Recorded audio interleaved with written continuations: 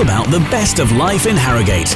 This is the Your Harrogate podcast. Well, this is a nice round number, podcast number 280. Hello, my name is Pete, and thank you for listening, whether that be via the station's website, yourharrogate.co.uk, or your favourite podcast location. In fact, if you're at yourharrogate.co.uk, click win some amazing competitions, including flying into Lightwater Valley, true VIP style. So we've got the best family ticket ever that includes the Jurassic Golf. It includes lunch, fast passes to all the rides, some spends in the shop, and thanks to Helijet Aviation, that helicopter flight as well. Simply click win and fill in your details, yourharrogate.co.uk, and good luck. Now we turn our attention to a large event which is taking place 4 weeks this week.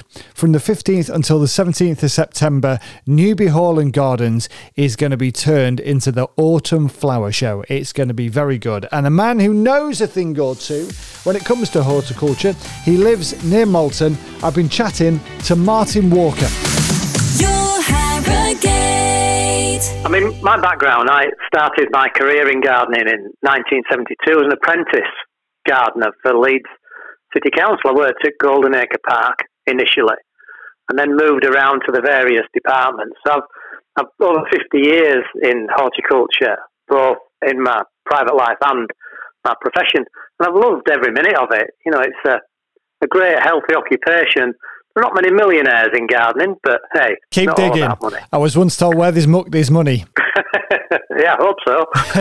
Still digging, still searching for it. So, I mean, what was it that drew you into horticulture in the first place, Martin? I was a challenging individual at school.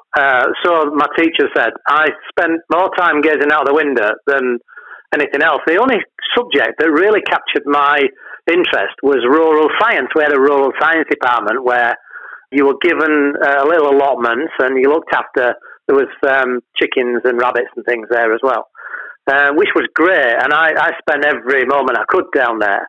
And it seemed a natural thing for me to get an apprenticeship in gardening because I just love being outside. And later on in life, I corrected my mistakes academically and went to the Polytechnic and got a degree in management. But that's way after I'd indulged myself in gardening. That's brilliant. Well done, you. There should be more things like that, shouldn't there, really? Because not everybody's into academic studies at school. Some people it suits better being outdoors and getting stuck in. You know, we face a lot of challenges in our life. And one of the things for me has always been why people aren't encouraged at a young age to get involved in gardening. It isn't all about mud and cold. It can be fun and exciting. And I think, you know, school is a very important part of your life, and it should be there. It should be part of life's experiences. You know, when we teach people at school, surely we should be teaching them how to survive the future after school. But gardening's a great thing, and I started my life in showing.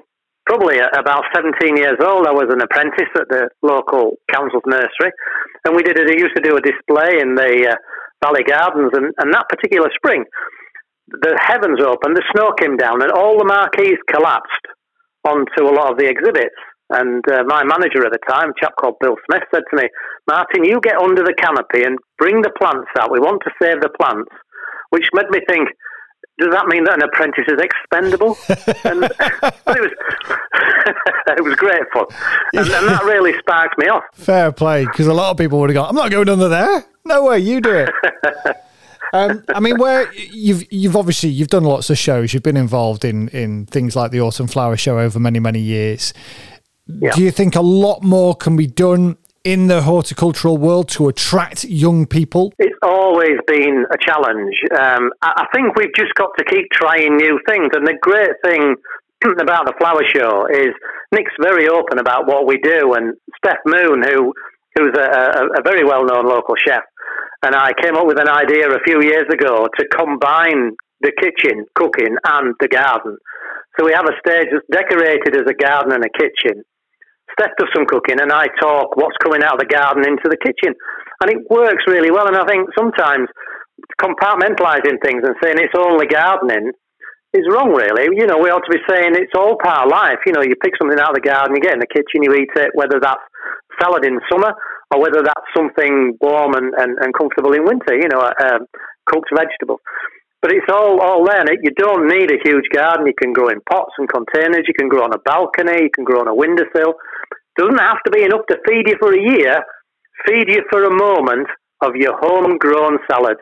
Pleasure worth experiencing for everybody. This is the Your Harrogate podcast. I saw the stage firsthand when we were at the Spring Flower Show earlier this year. It looks absolutely brilliant, and Steph's enthusiasm, it's infectious, isn't it? It's brilliant. I love working with Steph because she's very similar to me in that we just indulge ourselves in our passion, and Steph comes up with some amazing recipes. We've got some crackers for this autumn show and some surprises which will be absolutely amazing. Trying to get young people involved, trying to make it a show and an experience for everybody, whether you want to take a little snippet of it, a recipe, for a breakfast or a lunch, a quick lunch, or whether it's a little tip on your gardening.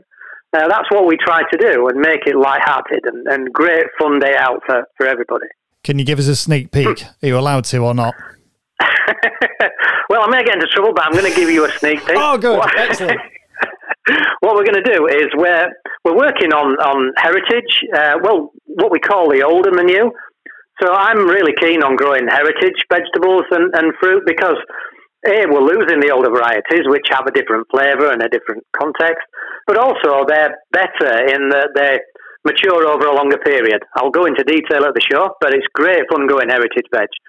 But some of the new things that we're touching on are things like no-dig gardening, which will appeal to some people. But Steph, again, has come up with some amazing recipes. Steph was a Yorkshire farmer's daughter, and one of the slots is going to be all about her experience as a farmer's daughter and what she really loved cooking or to see cooking there. So there'll be some work with heritage vegetables, but we've got a real knockout thing that's going to happen. I'm going to get into real trouble, with this. Blame me, Martin. Blame me. It's all right. We're trying to get more people involved, and we're hopefully going to get a young chef involved in the day cooking with Steph. That will be absolutely amazing.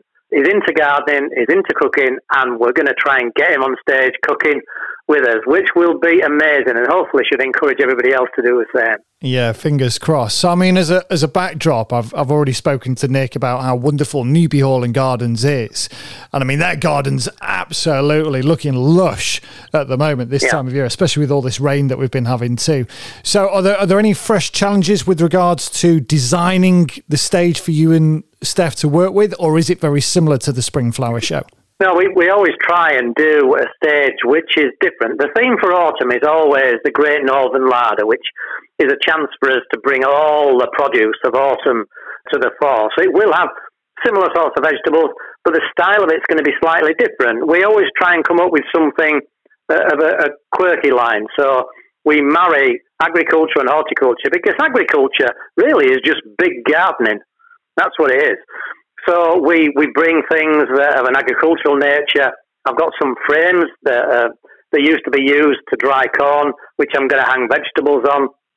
We've got a little bit of old equipment that used to be used for cutting hay and things like that, for cutting wheat. So we'll have all sorts of mixed things, but there will be pumpkins. We tend to go big on pumpkins, and with a couple of highlights, we want to big on onions as well. We're going to do lots with onions, providing I can get them ripened off in time. The race is on. I've got about 300-400 onions in the garage drying out. Wow.